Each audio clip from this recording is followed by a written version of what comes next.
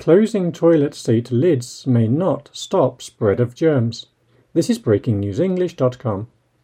Many people believe that putting the toilet seat lid down helps to prevent the spread of dangerous germs and viruses. A recent study pretty much dispels this supposition. A team of microbiologists from the University of Arizona conducted research on the aerial activity of viral particles after a toilet is flushed.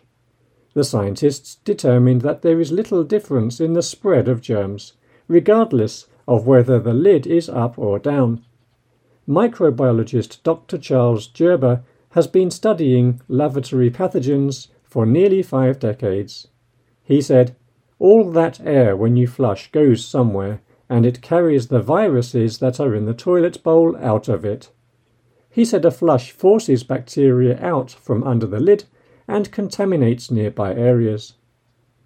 The researchers tested the spread of a test virus in 2 bathrooms after a flush. The virus was one not able to infect humans. They flushed one bowl with the lid up and another with the lid down.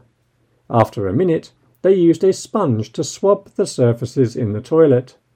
They concluded that there were no significant statistical differences in the quantities of the virus in the 2 bathrooms. They added that the results demonstrate that closing the toilet lid prior to flushing does not mitigate the risk of contaminating bathroom surfaces, and that disinfection of all restroom surfaces may be necessary after flushing or after toilet brush use to cut the spread of germs. They also said it was important to disinfect the water in the bowl.